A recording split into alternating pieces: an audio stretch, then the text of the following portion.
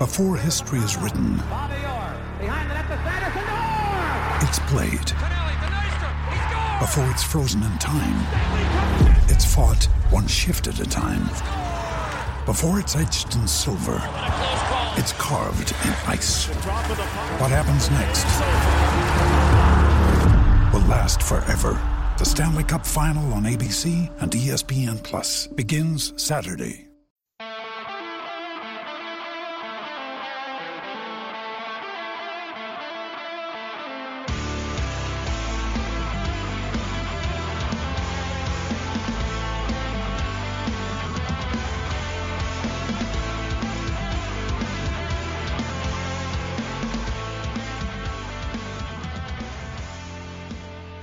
What's good, boys and girls? Two-Footed Podcast on Thursday, the 5th of May, brought to you by EPLindex.com and our presenting sponsor, Liberty Shield.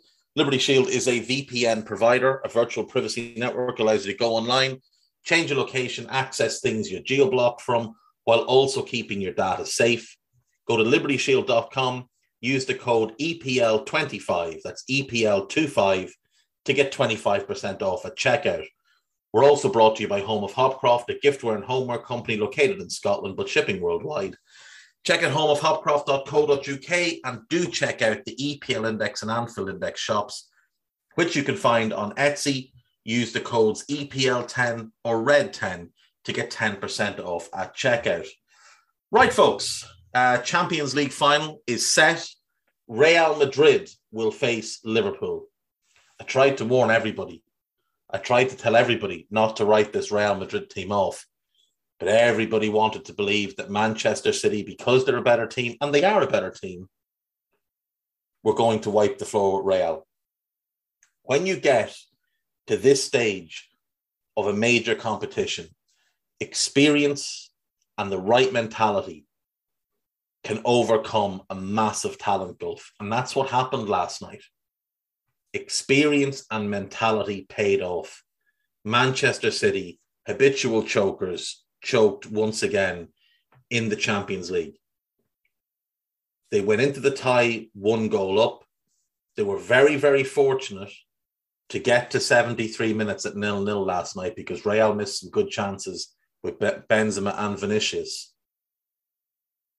But Riyad Mahrez scored on 73 and it looked like game over. That looked like it would be it. That looked like the end of the tie. Nothing more to play for. City were going to ease their way through. I think Pep made a massive, massive error in bringing on Jack Grealish.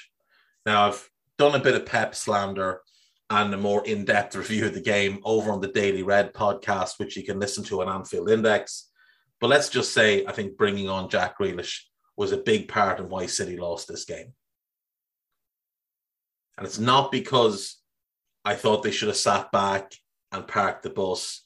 It's because Nathan Ake in defence makes them stronger defensively. Zinchenko in midfield makes them stronger in midfield in terms of defensive work and ball retention. And Bernardo Silva then into the front three gives them that outlet, that player they can take the ball in, hold it, win free kicks, etc.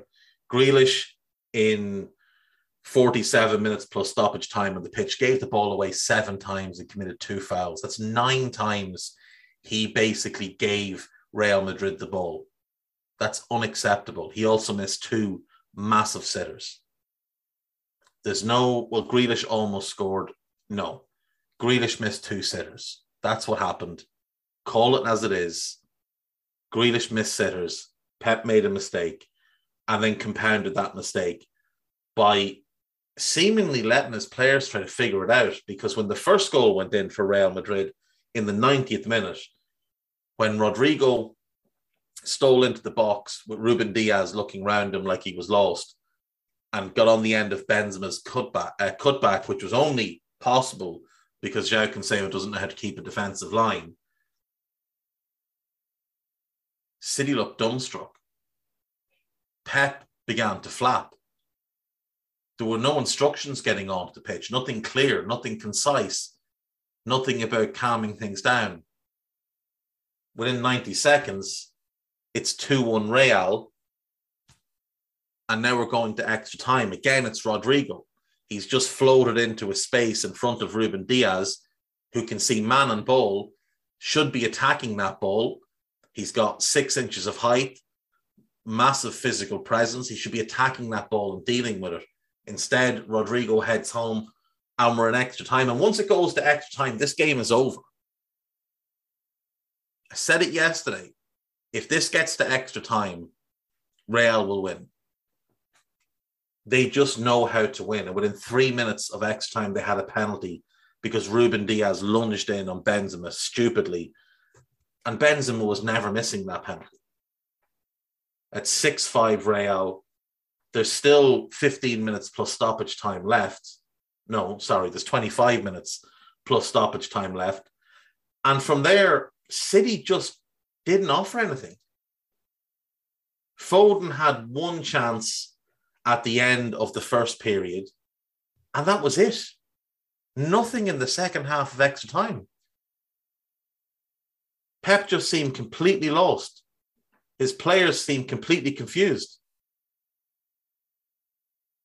Real Madrid brought on Dani Ceballos, who flopped at Arsenal, Jesus Vallejo, who's played maybe 6 times all season, Lucas Vazquez, who's a couple of years past his best, Marcus Asensio, he came on, Rodrigo, I think he'd scored 1 goal all season. Like, it's not like Real had a murderer's row coming off their bench. City had a much stronger bench on the night, and Pep just used it wrong. And once again, despite all the money spent, despite having had arguably the best team in Europe for most of the last decade, Pep Guardiola cannot win the Champions League without Lionel Messi. And without Messi, he's reached 1 Champions League final and he lost to an average Chelsea team that are one of the worst teams to ever win the competition.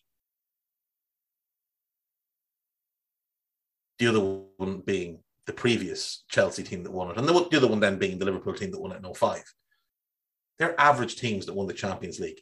Everybody looks at AC Milan in 2005 and says, you bottled that. Everybody looks at Bayern Munich in 2012 and says, you bottled that. And everybody should look at City last year and say, you bottled that, because they got beaten by a vastly inferior team. And that is what's happened to City under Guardiola. This season, Real Madrid aren't vastly inferior, but they are an inferior team, and City should have won that tie. They should have had to put to bed in the first leg. Last year, they lost to an massively inferior Chelsea team. The year before that, they lost to a massively inferior Lyon. The year before that, a massively inferior Tottenham. The year before that, a massively inferior Liverpool. Like, you're losing to teams that are finishing 4th in the Premier League when you're running away with the Premier League.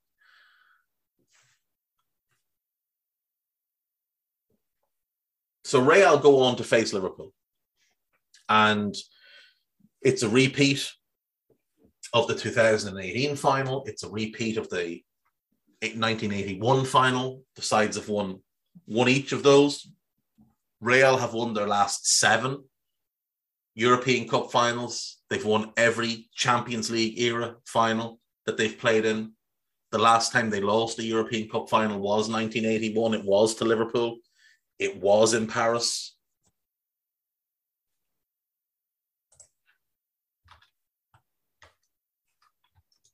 There's something in the air about this game. Now, look, I'm not going to write off Real Madrid because, as I've been preaching, you can't write off this team. There's too much nous, there's too much experience. There's too many winners, career winners in that team. But let's take a look at their Champions League run. So in the group stage, they lost to Sheriff Tiraspol.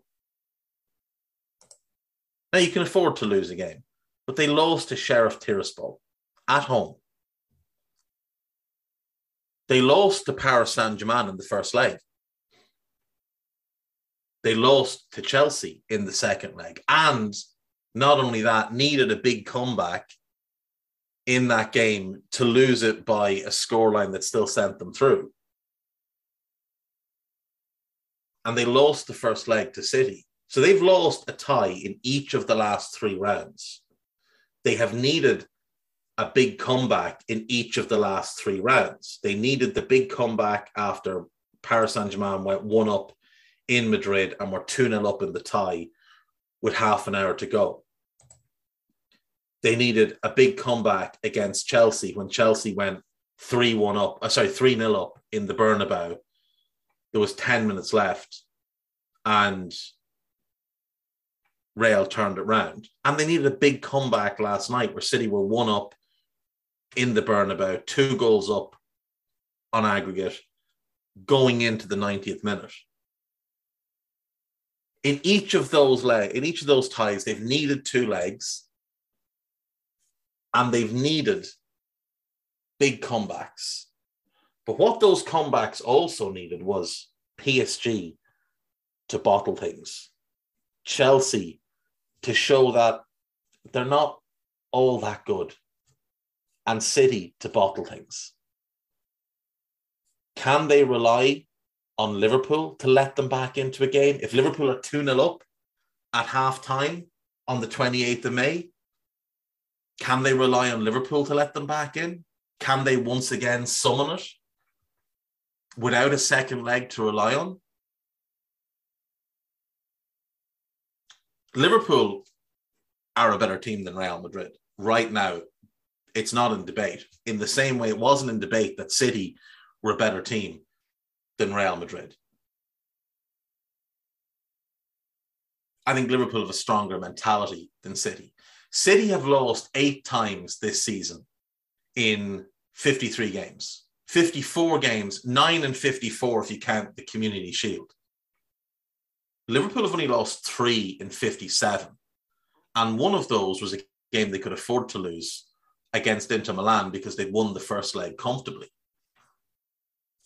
Real this season, 1, 2, 3, 4, 5, 6, 7, 8 defeats. And they've played less games than Liverpool. I'm not going to go through counting them, but they've played less games than Liverpool and lost 8 times. Liverpool are hard to beat.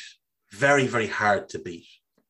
The 2 games they lost in the Premier League this season, one was to West Ham, the other was to Leicester. Both of those games were games they should have beaten Leicester, and they should have gotten something from that West Ham game. But both of those games featured a midfield of Henderson, Fabinho, and Alex Oxlade-Chamberlain. That will not be the midfield in the Champions League final. Luis Diaz did not play for Liverpool when they lost those games. Ibou Konate did not start those games. So no Diaz, no Thiago, and no Konate for any of those games.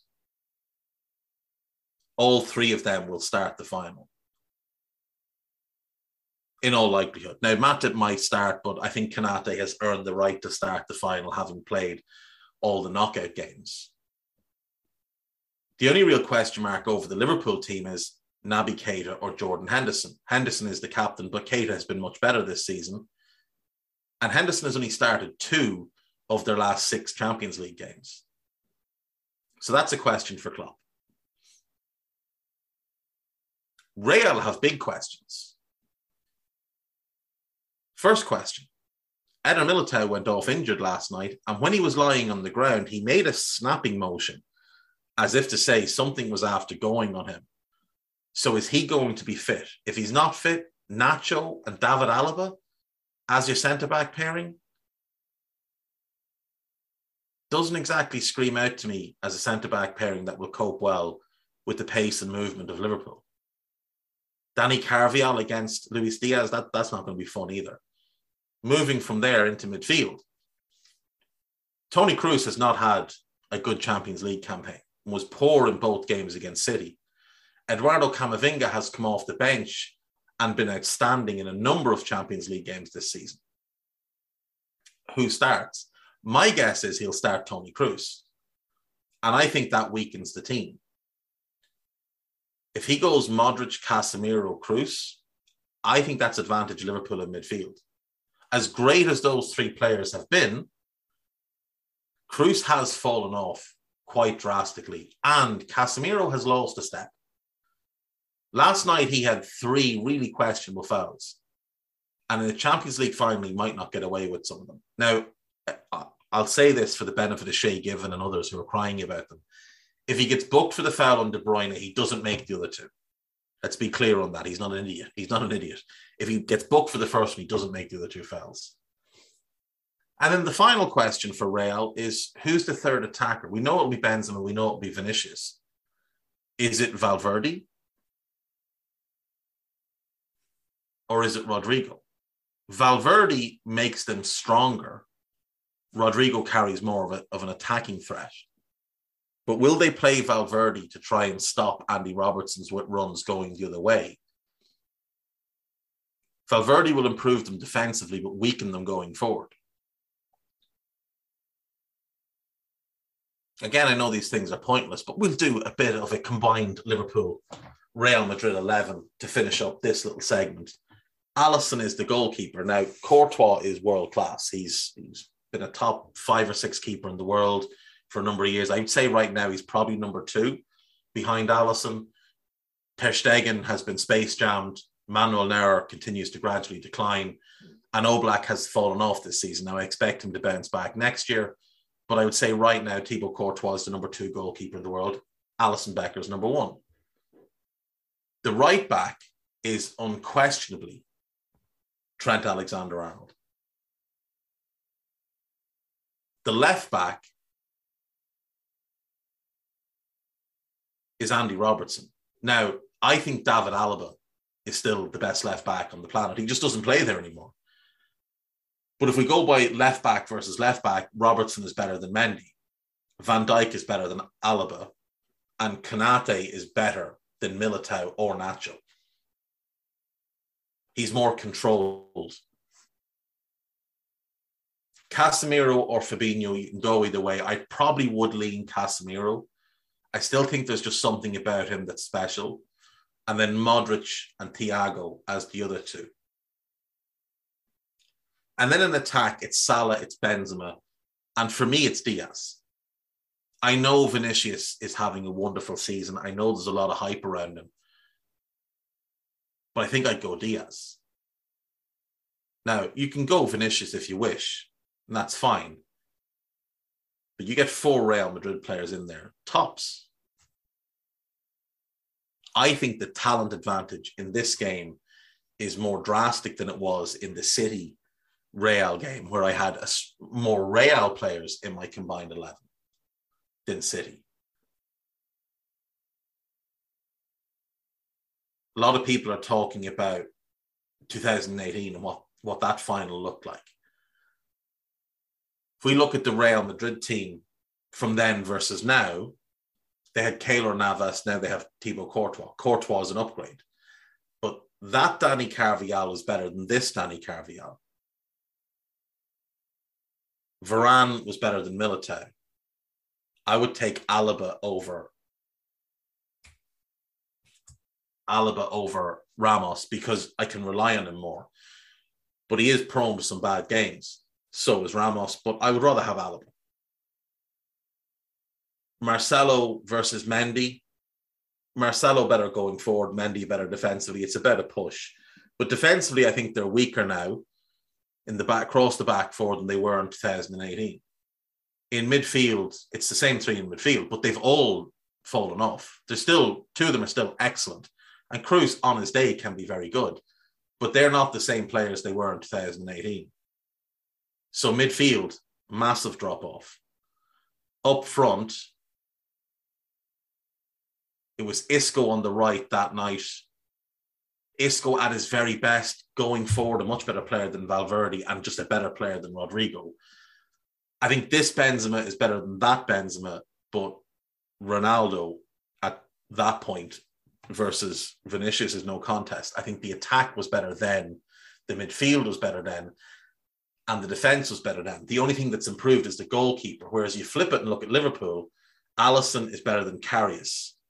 Trent now better than Trent then. Robertson now better than Robertson then. Not Lovren better than Lovren. Konate much better than Lovren. Van Dijk now versus Van Dijk then. I think Van Dijk now is the better player because I think he's got more experience. I think he reads the game a little bit better. I think he's learned how to use his physicality even more effectively. So I think Liverpool's defence across the board hugely improved. Goalkeeper, hugely improved. Alisson over Karius, no contest. Midfield, Fabinho over Henderson, massive upgrade. Keita over Milner, massive upgrade. Thiago over Wijnaldum, massive upgrade. Salah now versus Salah then, it's a better push. Salah's pretty better all-round player now. Diaz now versus Mane then is very, very close. I would probably slightly lean Mane then. But Mane now versus Firmino then, again, very, very close. I think Liverpool's attack now is slightly better than it was then. Slightly. Midfield massively improved. Defence massively improved. Goalkeeper massively improved. This Liverpool team are a lot better than that Liverpool team. This Real team are not as good as that Real team. And that game was largely decided on Liverpool getting completely outplayed in midfield and 2 huge goalkeeping errors. And while, yes, Real have more experience, yes, they have more nous, yes, they have more experience of winning these things, Liverpool also have a team of winners. Alisson, Trent, Joel Matip, Virgil, Robbo. If that's the back four, all Champions League winners. If not, it's Kanate. He's very young, but he's got a very mature head on his shoulders. I don't think he'll be at all fazed by the occasion. In midfield, Champions League winners across the board. Thiago won it at Bayern, and they won it recently as well, just like Liverpool did. Fabinho obviously won it with Liverpool. Keita won it with Liverpool, though he was injured. Henderson, if it's him that starts, he's obviously won the competition. And Liverpool's front three, Salah has won it, Mane has won it. Diaz hasn't yet, but nothing phases Diaz. Nothing phases Diaz. And Diaz versus Carvajal is where Liverpool's biggest advantage comes in. I've seen a lot of people already talking about Vinicius versus Trent. That's not nearly the mismatch that Diaz versus Carvajal is. Not nearly the mismatch. Trent is a better defender than Carvajal, and Diaz is a better footballer than Vinicius. We'll leave it at that for that. We've got football tonight in the Europa League. We have the second legs of the semi-finals. Rangers at home to RB Leipzig. They'll be looking to overcome the 1-0 deficit from the first leg. And I have to say, I'm sort of feeling like Rangers could manage this. At home, at Ibrox, with that crowd behind them. If Rangers get an early goal, I think they're going to end up going through. Leipzig, unquestionably the better team, but it's not always about the better team. It's about circumstance. And in this situation, it can just be about the power of the crowd. Ibrox is one of the most intimidating places in Europe to go. The other one then, Eintracht Frankfurt at home to West Ham. Eintracht have the 2-1 lead from the first leg. They'll be confident going into this, but West Ham have time and again overcome the odds. They beat Lyon 3-0 away, which I don't think many people expected. When they went to Sevilla, they only came away with a 1-0 defeat. They put in a really good performance. They've been good on the road in this competition. They haven't been good in the Premier League of late. And maybe that lack of form seeps over into this. I do fancy West Ham. I do fancy West Ham to overcome that deficit and get through. I'm going to go for a Leipzig-West Ham final, but there is part of me starting to feel like it could be Rangers-West Ham. But Leipzig-West Ham, I think, is, from a footballing point of view, is the best final we could get. In the Europa Conference League then, again, the second leg of the semi-finals, Marseille at home to Feyenoord. First game ended 3-2 to Feyenoord. They went 2 up. Marseille fought back, and then Feyenoord got the early goal at the start of the second half, and that's how it stayed. There will be goals tonight. I fancy Marseille to go through. I think they're the better team, but Sinistera, the left winger for Feyenoord, could be the game changer here. An outrageous talent. If Marseille can keep him quiet, dominate possession, and get lots of movement in the final third, I think Marseille can win this game. Roma versus Leicester then, 1-1 in the first leg. Mourinho versus Rodgers. You've got to go with the old head. I've got to go with Mourinho. The man has won the UEFA Cup, the Champions League twice, and the Europa League. Looking to complete the set now. I know the Europa League and the UEFA Cup are the same thing, but they're not the same thing because they were very different formats, and he won it both ways. He also won that UEFA Cup with Porto. Like, just as an aside here, the disrespect towards Mourinho is incredible. That man won a UEFA Cup and European Cup with Porto. He didn't win it with Real Madrid or PSG or City or United or Liverpool or some powerhouse like Bayern or Barca. He won it with Porto. And then he won another Champions League with Inter against the greatest Barcelona team that's ever been. The man knows how to win. His run from the beginning of the 02-03 season to the end of that title winning season at Chelsea the second time is arguably the greatest run any manager has ever had. But he's not judged on that. He's judged on the collapse at Chelsea. He's judged on what happened at United. And by the way, what happened at United was he finished second and he won 2 cups. He's their best manager in the post-Ferguson era by a distance. And then obviously what happened with Spurs. But again, he got to a cup final with Spurs and could well have gone and won the cup final, but they sacked him a few days beforehand. Mourinho knows how to win things. I think he just outsmarts Rodgers tonight. I really do. I thought Leicester's chance to press the advantage was in the first leg. I'm going for a Marseille-Roma final in the Europa Conference League. I think both games should be good. I think both of the Europa League games should be good. If I was to watch one, I'd probably watch Marseille-Feyenoord. I think it'll be the most fun game of the night. But all 4 should be good quality.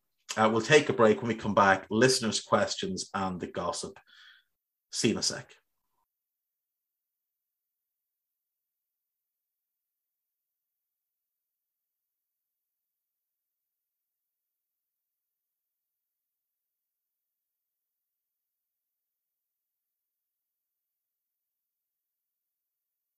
Right, welcome back. So, listeners' question time on a Thursday. So, AMK2889, your all-time Borussia Dortmund 11, including a goalkeeper. Okay. I think let's start with the fact that this is going. Oh, I'm sorry, including a manager. I'm going to go with Ottmar Hitzfeld. I know that'll be a bit controversial, but I'm going to go with Ottmar Hitzfeld. He won a European Cup there, so for me, he has to be in as the manager. Obviously, what he went on to do with Bayern as well, won a European Cup there. Ottmar Hitzfeld is just one of the greatest managers who's ever lived.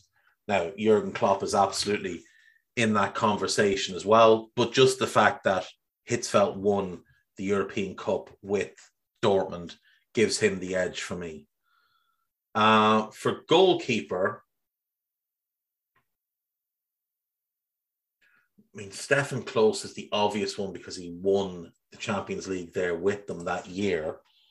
But at the same time, you've got to look at more recent options as well. The current goalkeeper is really, really good. I think I'll go Weidenfeller from the Klopp era. I think he was slightly better than Stefan Klose, so I'll go with him. We're obviously going to play a back 3 because it's Hitzfeld and it's Dortmund, and they're going to play a back 3. We're going to go Matthias Sammer as the sweeper. Jurgen Koller will be one of the centre-backs, and Mats Hummels will be the other. Stefan Reuter is the right wing-back. Could I go out of position Marco Reus as my left wing-back? Not an ideal use of him, but I want him in the team, and he's not getting into my front 3.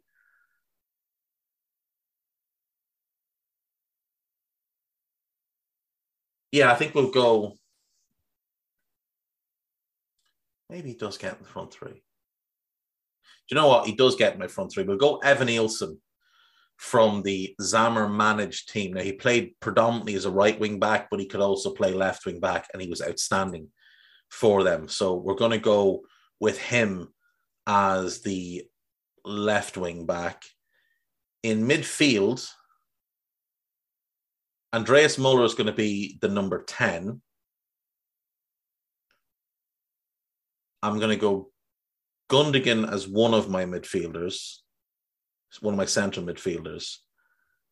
And for the other one,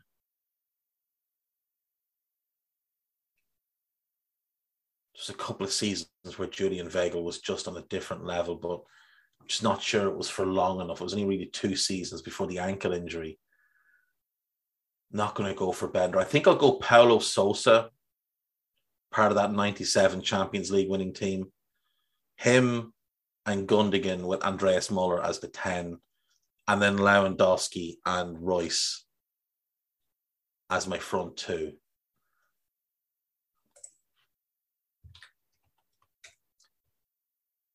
The one player I feel like I'm leaving out that I should include is Amoruso, who's part of that team in the 2000s that won the league. But he only had one great season with Dortmund, and then it all kind of fell apart from with injuries, and he fell out with a couple of people. So I'll go with Royce and Lewandowski up front, Muller behind them, Gundogan and Silva, or Sosa rather, Reuter one side, Evanilson the other, Collar and Hummels with Zammer as the sweeper, and Weidenfeller in goal, and Hitzfeld as the manager. Isaac Gilding, not so much a question, but just want to hear what you made of Pep Lijnders, the coach's voice video. I haven't actually watched all of it yet. What I have watched is fascinating. Hearing him talk about Liverpool's pressing system is really, really interesting. And, you know, the more bits and pieces that come out about him, the more impressive he comes across. But I still think he's better as an assistant manager than a manager. But we'll wait and see. We'll wait and see what he develops into. The fact that he's signed on to stay till 2026, gotten a good pay rise, I think that's an important move. AMK2889, what do you think Brian Schmetzer, the Seattle Sounders manager, could be a success in Europe?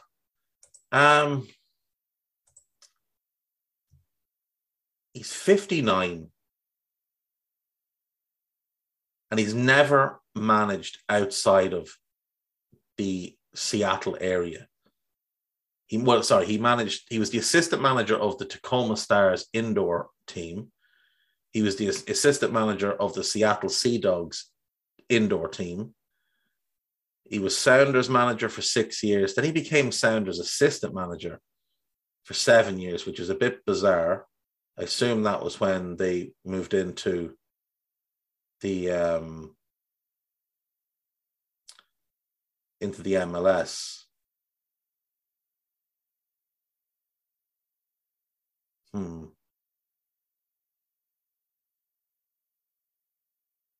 I don't know, to be honest, is the answer. I don't know. He's a little bit older than what you would want to come across for a first job in Europe. Like, I always think of, like, say, Bob Bradley, who's a really good manager, but I always felt like he just left it a little bit too late. And when did he come to Europe first? He was 56. He went to Norway with his first job in Europe, first job outside of the US. Well, he'd managed Egypt for a couple of years. I'm going to say no. Look,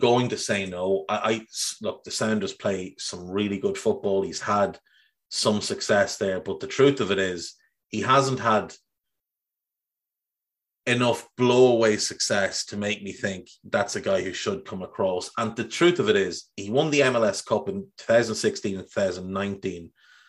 I think if he was going to make the move, that was the time. But I suppose the Sounders were so dominant from 16 to 20 that maybe he didn't feel like he needed to. Obviously, I suppose they have won the CONCACAF Champions League, haven't they, this year? So it's possible. It's possible, but I'm going to err on the side of no.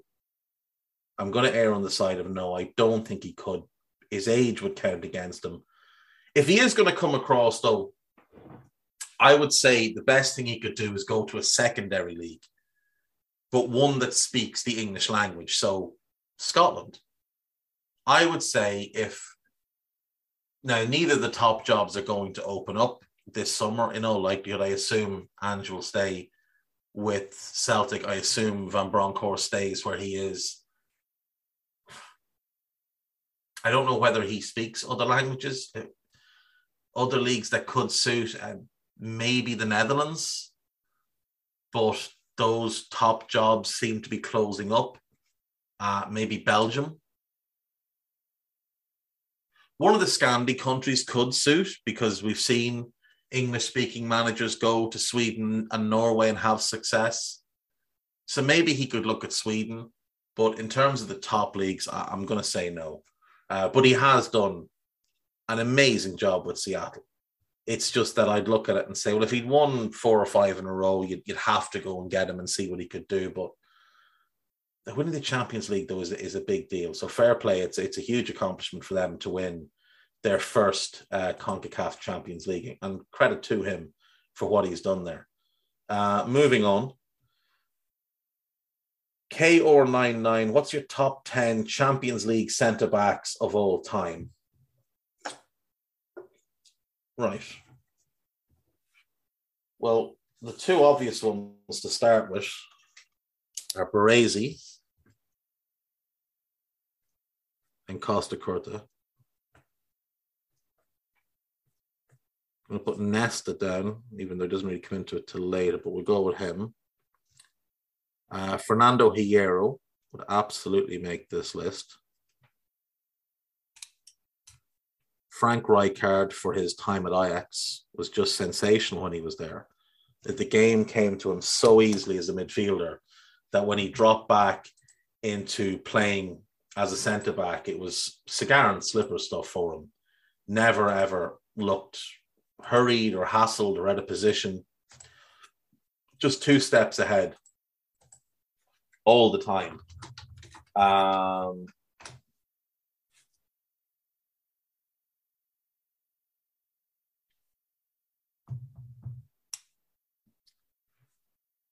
me think. Jurgen Kohler would have to be in for me. I mean, I know he only won 1, but sensational in that 97 run, brilliant. Just an outright great central defender, one of the best of all time, and one that's always overlooked when people talk about the best to ever do it. We tended to put Marcel Desailly in because he played in defence for Marseille when he won the Champions League with them, but obviously then he played in midfield for Milan when he won it with them the following year. Desailly, to me, also another one of those incredible centre-backs, always overlooked. When I hear Chelsea fans talk about John Terry being the best centre-back in Premier League history, and I think he's the 3rd best centre-back Chelsea've had in the Premier League era. So unless we're solely basing this on longevity and not actually how good they were, there's no way John Terry gets in because Carvalho and Desailly were better. Speaking of Carvalho, I think he would be in for me because I think he's one of the best centre-backs of the last 20 years. That gives me 8. Van Dijk has to be. 3 finals in 3.5 years. Unbelievable. Unbelievable. And then I think Pepe. Now, I know a lot of people will say Ramos because he won 4, but actually, do you know what? Carlos Puyol. Carlos Puyol. So Baresi, Costa Curta, Nesta, Hierro, Rijkaard, Collar, Desailly, Carvalho, Van Dijk, Puyol. I'm taking all of them over any of the John Terrys, Sergio Ramos's, Gerard Piqué's, Rafa Varane's, any of them. And Varane was great for a couple of years, but I'm taking this list over any of them. So yeah, that's what I've got. Adam Hanlon then, he's got 2 questions. 2 questions rather. BT are currently running the Champions League Immortals. What's your 11 of Champions League Immortals? Okay.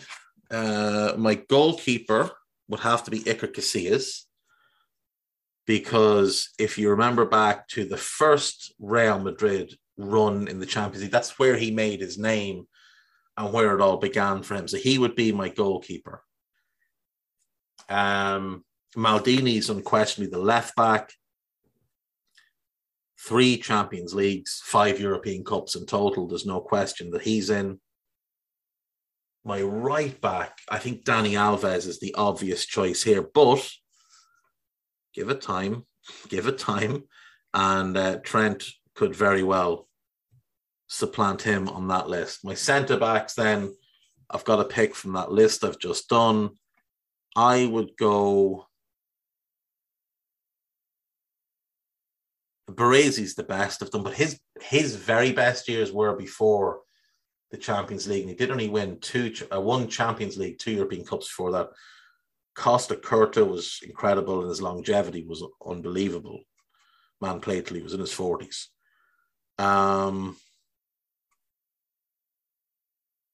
Nesta was incredible for a long, long time. Nesta, Puyol, Virgil, Hierro. Those would be the 4 I'd narrow it to. If I just pick the 2 best of them, it's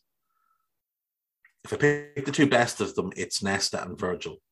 But I'm going to go Nesta and Hierro, because Virgil's still playing and his story is not yet told. The midfield, it has to be Xavi. It has to be Iniesta. And I think it has to be Busquets. I think you have to put that midfield in. Messi's in. Cristiano's obviously in. The amount of goals he scored is just ludicrous. So I need one more. Now I can go with a striker. I could go with Lewandowski. I could go with Raul. But Zidane had so many incredible Champions League moments. Even in his time at Juventus, when they fell short, I think Zidane edges it for me. So I'll go Zidane sort of behind Messi and Cristiano, almost like a diamond midfield of Busquets, Xavi, Iniesta, and Zidane, Messi and Cristiano. Yeah, I'm happy with that. And I do think, unlike Virgil, I do think Busquets, Messi, and Cristiano, I think their Champions League story has come to an end. They'll still play, but I don't expect them to win it again. I don't think they'll come close to winning it again. Who are your favorite teams to play in the Champions League from any season? They don't have to be winners, just a group of players and a manager who were fun and dangerous to play against. Oh, no, there's a question. I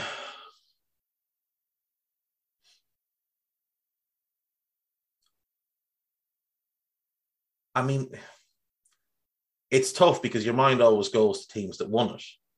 I would say the Valencia teams under Hector Cooper that lost back-to-back finals, they were really fun to watch, really good discipline in them, really fast on the counter-attack. So unfortunate to run into Real and Bayern in back-to-back finals. They deserved to win one. And that was obviously the foundation of the team that Rafa Benitez would go on to win a UEFA Cup and 2 league titles with. Mourinho's Porto, I enjoyed. I always liked Wenger's Arsenal from like 96, 97 through to the defeat in the final in 2006. I thought that was a great Arsenal team. They were never quite the same. After that point, obviously Vieira left, Henry left, and then that was kind of the end of them. I know they did win one, but there was the generation of Bayern with Robben and Ribery, sensational. I love teams that play sweepers. So that 97 Dortmund team is one I love. The 01 Bayern team, another one that I absolutely loved. What a brilliant team that was. I mean, you have Stefan Effenberg in midfield in the form of his life, Elber up front, Mehmet Scholl, Hasan Salihamidzic, who's now a mediocre director of football. The 99 Bayern team, though, might have been even more fun, because that was the one with Lothar Matthäus as the sweeper, and Sami Kuffer, Marcus Babbel, Effenberg, Jeremies, Mario Basler, when he could just keep his mind straight, was brilliant. They were a lot of fun. They probably should have won that Champions League final that they played in. All those Juventus teams through the late 90s, even the early 90s, Juventus were a lot of fun. You know, they lost 3 finals in the 03 Juventus team. I think wins the 03 Champions League if Pavel Nedved isn't suspended. He was the best player on the planet that year, and if he hadn't gotten suspended, I think them. The Juventus team that lost the back-to-back finals in 97 and 98, I think they're worth a mention. The Cruyff Dream Team, I think you've got to put them in. Like, we all saw them destroy United in the Champions League. Romario, Stoichkov, Laudrup, Koeman. They could only play 3 of the 4 at any one time, and it was just difficult for them. But they won it in 92, and then I think they were even better a couple of years later. I just always had a thing about Milan. That defence, the players they had in midfield and attack, Van Basten and Hullet and Rijkaard and Albertini, and when they bought Lentini. Like, think of that 94 Champions League final where AC Milan, under Fabio Capello, take on Barcelona, the dream team. Guardiola, Koeman, Nadal, Stoichkov, Romario. Sensational. Zubizarreta in goal. And they're at full strength, whereas AC Milan, well, they're missing Costa Curta, who's suspended. They're missing Baresi, who's suspended. So the best centre-back pairing in the world, both missing. They're missing the best number 9 on the planet, Marco van Basten, because he's injured. They're missing the world's most expensive player, Gianluigi Lentini. He's sitting on the bench. He's just there and not getting in the team because of the car crash that he'd had, the fractured skull, the coma that he was in. The fact that he came back as quickly as he did was amazing, but he was never the same player. Like, before his accident, if you can find footage of Gianluigi Lentini at Torino, you will be blown away by what you see. But at Milan, after the accident, it just wasn't the same. But so that team went in with the world's most expensive player, not really fit enough to play. The world's best 9, not there. The 2 best centre-backs in the world, or at least the best pairing, and certainly the best centre-back in the world, Baresi, not there. And they go on and they wipe the floor with Barcelona, 4-0. Massaro, who at best was a good backup striker, gets 2. Savicevic scores one of the great Champions League final goals, and then Desailly wraps it up, rampaging through from midfield. But that midfield, Boban, Albertini, Desailly, and Donadoni, that's incredible. That defence still had Tassotti at right back, a young Christian Panucci in at left back. Maldini shifts across the centre back and just bossed the game, put Romario in his pocket. That may well have been one of the first times he ever played centre back. Savicevic, just what a gorgeous player. What an amazing player.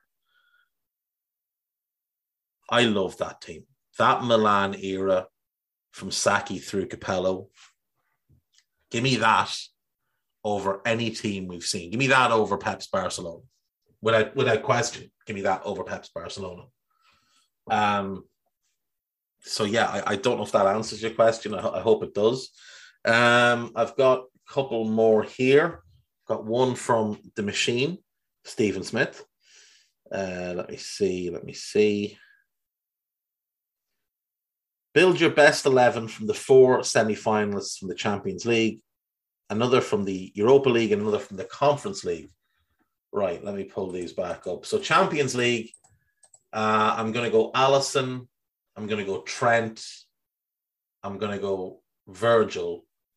I'm going to play Cancelo at left back, and I'm going to play Alaba as my second centre back. I know it's not perfect, but I want Alaba in the team, and I think City have to have some representation here. Unfortunately for Villarreal, none of their players get in here. In midfield, it's De Bruyne. I'd still lean Casemiro over Rodri and Fabinho. And Modric probably in over Thiago, though I think Thiago at this point is probably a better player. But we'll go with Luka Modric. In attack, Salah, Benzema,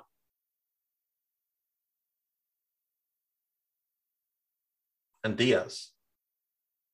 Genuinely, I think it's Diaz. There's no, I'd have him over Sterling. Certainly have him over Grealish. I'd have him over Vinicius. Yeah. That would be my Champions League team. Europa League is a bit tougher now. Let's see. I don't know that any Rangers players get in this team. I think the best goalkeeper of the 4 is Kevin Trapp is very good, but I think Areola is the best keeper of the 4. And I don't think Gulaxi or what's his name for... What is that fella's name for Rangers? Hang on, let me check. I can't think of his name.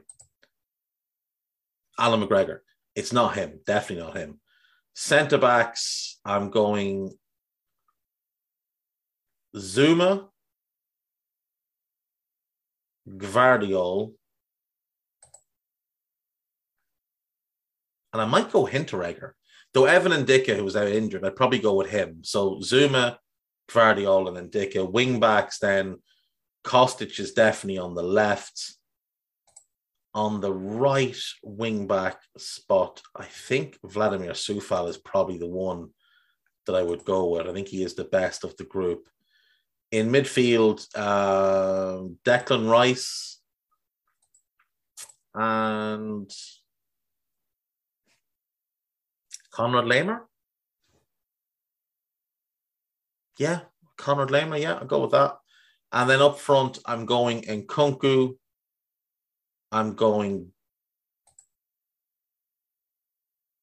Dominic, and I'd probably go Jared Bowen. So Dominic behind as a 10, and Nkunku and Bowen as a front 2. That's probably what I would go with for the Europa League. And in the Conference League, I want to try and get one of them that has a member of all 4 teams. So I feel like I've been a bit mean to Rangers and to Villarreal. Right. Goalkeeper, Rui Patricio is the one that stands out the most for me, but I can see an argument for Kasper Schmeichel. Mandanda's past his best. It's not going to be him. The right back,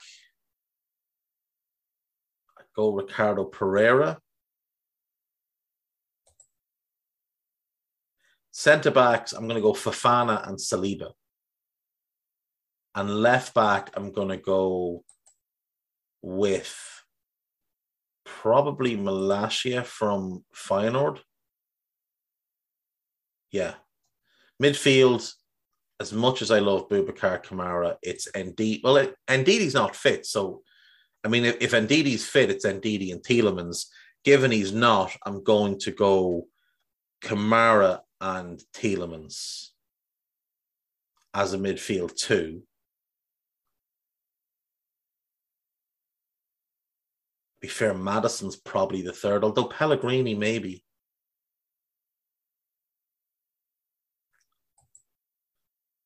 Maddison or Pellegrini. I'll go Pellegrini in midfield. In attack, I think it's Harvey Barnes, Tammy Abraham, and Sinisterra. Yeah. So in midfield, I'll go, Tielemans, Kamara, and Pellegrini, Barnes, Tammy, and Sinisterra as my front three. And then the defense was Pereira, Malacia, fullbacks, Saliba, and Fofana.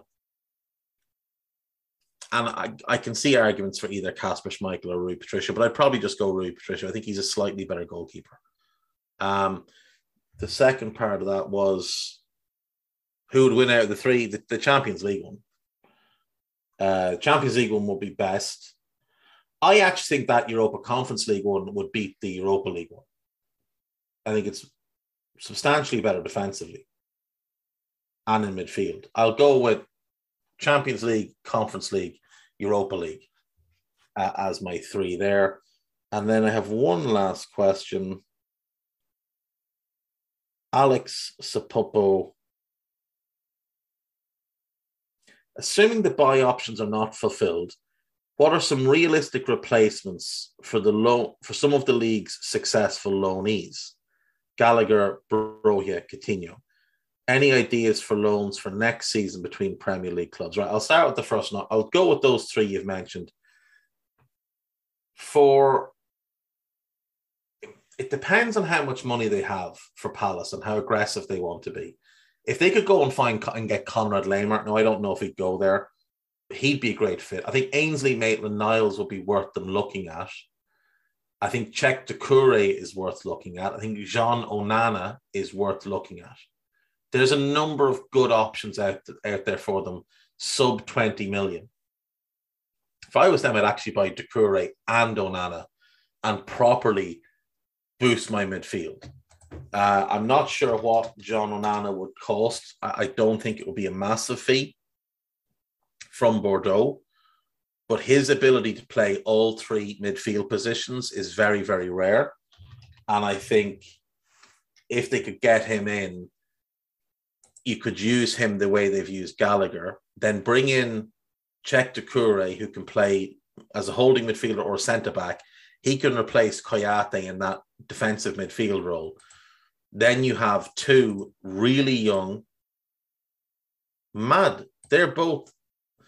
this is complete fluke. Both of them were born on January the 8th, 2000. I had no idea they shared a birthday. But I would genuinely go and try buy both of them if I was Palace.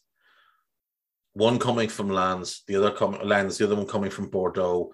Don't think the money would be crazy on either of them. I think it's more than affordable for them to do it, and I think it would massively upgrade their midfield. And I think they'd have two more players that they could sell on for big money in the coming years.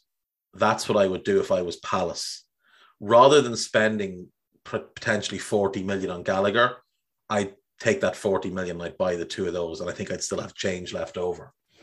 On the topic of Palace, one of the loans that I think could happen is Wan-Bissaka back to Palace on loan. I think that is something that could happen.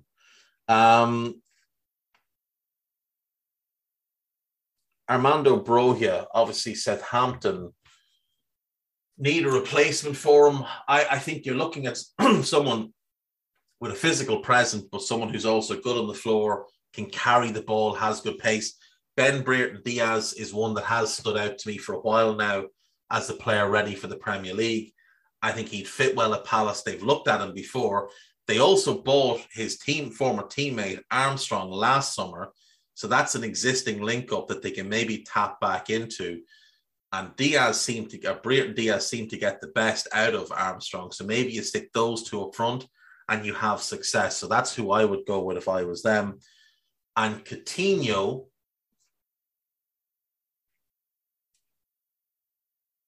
so there's not many number 10s around anymore. Like, there's not many players like Coutinho. Now, I've always maintained he's probably better as a number 8, but not in how Gerrard plays. He plays that sort of dual number 10s, and he's got normally Buendia and Coutinho. Replacing Coutinho is difficult. So let me think. You want chance creation. You want someone that can get you goals. You want intelligence and movement. And Alexis McAllister ticks so many of the boxes. He's not got the ceiling of a Coutinho, but I certainly think he could play for Aston Villa and be very, very good for them. I think I'd go with Alexis McAllister. If Lanzini was a couple of years younger, he might be the pick, but I'd go Alexis McAllister there. In terms of other loans, I'd love to see Yangel Herrera get a Premier League loan. City have loaned him around Spain a couple of times. I'd love to see him get a Premier League loan.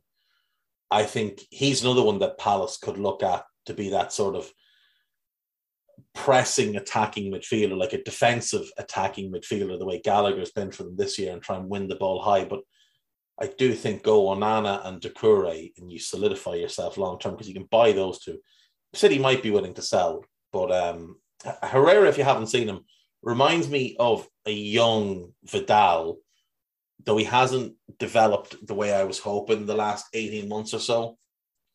But he's one. I think Curtis Jones needs a loan. I think a Premier League loan would do him the world of good. I'm not sure I'd want him loaned to a team that's likely to face a relegation scrap. So maybe not Fulham, but if Brentford lose Eriksen and want, creative ball carrying midfielder, I think he could be an option there.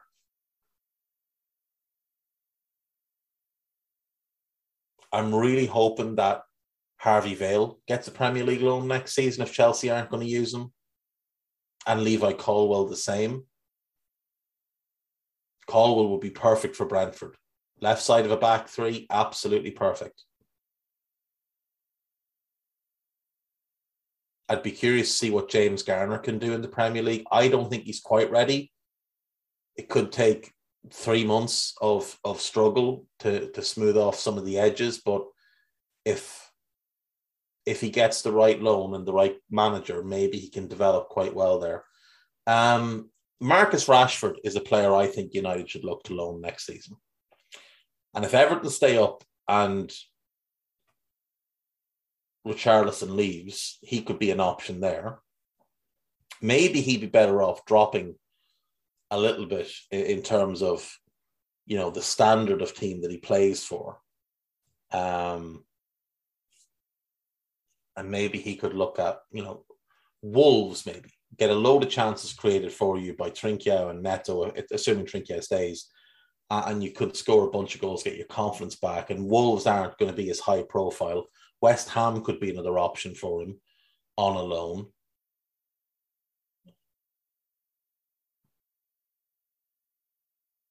In terms of younger players as well, Ollie Skip, I'm not sure he's going to have much of a part to play at Spurs next season if they add one more in midfield, which is what's been reported. Now, maybe he'll stay as the fourth midfielder, but if not, Ollie Skip would be a good loan signing for a number of Premier League clubs, including Crystal Palace, as that replacement for Gallagher. That's probably about it. It's probably what I've got for you today. We'll finish up with the gossip and we're done for there. Let's see. Barcelona have stepped up their bid to sign Rafinha and are preparing to offer separate deals depending on whether Leeds stay in the division or not. That's just silly. So I think that's just been made up by whoever's writing it in the Telegraph. Let's see. Oh, it's Mike McGrath, though. To be fair, it is Mike McGrath, so, the guy knows what he's talking about. English midfielder Jesse Lingard is attracting interest from Juventus, PSG, AC Milan, and Newcastle. My bet is he ends up at Newcastle as he prepares to leave Manchester United after 22 years. That's crazy. Crystal Palace and Ivory Coast winger Wilfred Zaha is unlikely to sign a new deal at the club and could be sold in the summer before his contract expires in 2023. Well, if he's not going to extend, you need to sell him. It's as simple as that. If he's not going to extend, and it is Gary Jacobs, so the information will be good, you need to sell him this summer and turn that money into a replacement. Go and get, if Forest don't come up, I say it all the time, get Brennan Johnson. And you get Elise, you got on the right, you get Brennan Johnson on the left, you have Mateta and Edouard through the middle, you've got Ayew, you've got Schlupp can play in those wide roles, maybe look for somebody as a bit of backup as well. Bring in those two in midfield that I mentioned, and then you can play Eberechi Eze as your third midfielder because you'll have the work rate and ball winning to go with him. And that could be a really promising midfield. Barcelona have no intention of paying the 30 million euro option to convert Adama Traore into a permanent deal and would only be interested in a player swap. So yeah, they want to swap Adama Traore for Trincao. That's what Barca want. But that has been clear for weeks and weeks now. This is Romano attempting to think that he knows, or to let on that he knows what's going on. The president of Barcelona came out and said this. That's what they want. They want Wolves to take Trincao and they'll take Adama. And if Wolves have any sense, they'll snap the hands clean off Barcelona and do that. Arsenal are interested in signing Lautaro Martinez. The player's agent says he's not thinking about leaving his current club. I'm not sure he's the 9 that they need. The Gunners are also reportedly interested in signing Moussa Diaby. I don't understand why they would be. Diaby's going to cost an absolute fortune, and he doesn't get in Arsenal's best 11 unless you're dropping Martinelli or Smith Rowe, whichever one is the starter, which means that 2 of the Saka, Martinelli, Smith Rowe triangle thing, or whatever you want to call it, trio is the word I'm looking for, are now sitting on the bench every week. And you still need a striker. You still need a backup striker. You still need a starting midfielder. You still need a depth midfielder. You need 2 depth centre-backs and 2 depth full-backs and a depth goalkeeper. And I know they've got that sorted, but still have to pay for it. Arsenal need loads this summer. They can't really afford... If they go and spend 70 million on one player, it would be absolutely ridiculous if they leave other areas short. Borussia Mönchengladbach's Matthias Ginter rejected a summer move to Aston Villa and will join Freiburg instead. And I can see it. I can see why he would do that. Stay in Germany. He's from the Freiburg region. He was at Freiburg to begin his career. That's where Dortmund bought him from. Freiburg are a really good club. They're a great story. And Christian Streich is one of the most admirable managers in Europe. And the new stadium, the Europa Park Stadion, is a triumph. It's in its first season this year. They're just a really good, well-run club that always punches above their weight. So I can absolutely see why Ginter would want to do that. The market value for Marcus Rashford has fallen by 90 million. What? The market value for Marcus Rashford has fallen by 90 million. How is that even possible? Okay, transfer market currently has him valued at 63 million and his peak value is 76.5. So this is nonsense from the Express. Newcastle have been offered the chance to sign Ismail Assar, with the Hornets wanting 40 million. I don't think they'll get 40. Brighton are interested in Coventry's the Dutch defensive midfielder Gustavo Hammer. Good player. Not sure they need a defensive midfielder. I know Basuma might leave, but they've already got Moder coming back, Caicedo, Mwepu. But he is a good player. Well, he's good in the ball as well. West Ham risk missing out on the signing of Sparta Prague and Czech Republic forward Adam Hlozek, despite being offered the chance to bring him in on loan this summer. If you get a chance to loan him and you turn it down, you're morons. That is one of the best young attackers in Europe. Clubs will queue up for him this summer. Brighton are interested in... No, I read that one. Liverpool are monitoring Aberdeen and Scotland under-21 international right-back Calvin Ramsey. I am led to believe that is more than monitoring, but we'll wait and see. Leeds are also interested, but Liverpool do look favourites to land him at the moment. And I think... Oh, is that it? Oh, Mr. Ecker. What's the best way for Liverpool to approach the Champions League final? What should they do to win it? You know what? I'll talk about that more as we approach the game. I'll probably do it on a daily read as well because it is Liverpool-centric more than anything. So I will get back to that one. Thank you very much. That is everything else. I will see you tomorrow. Goodbye.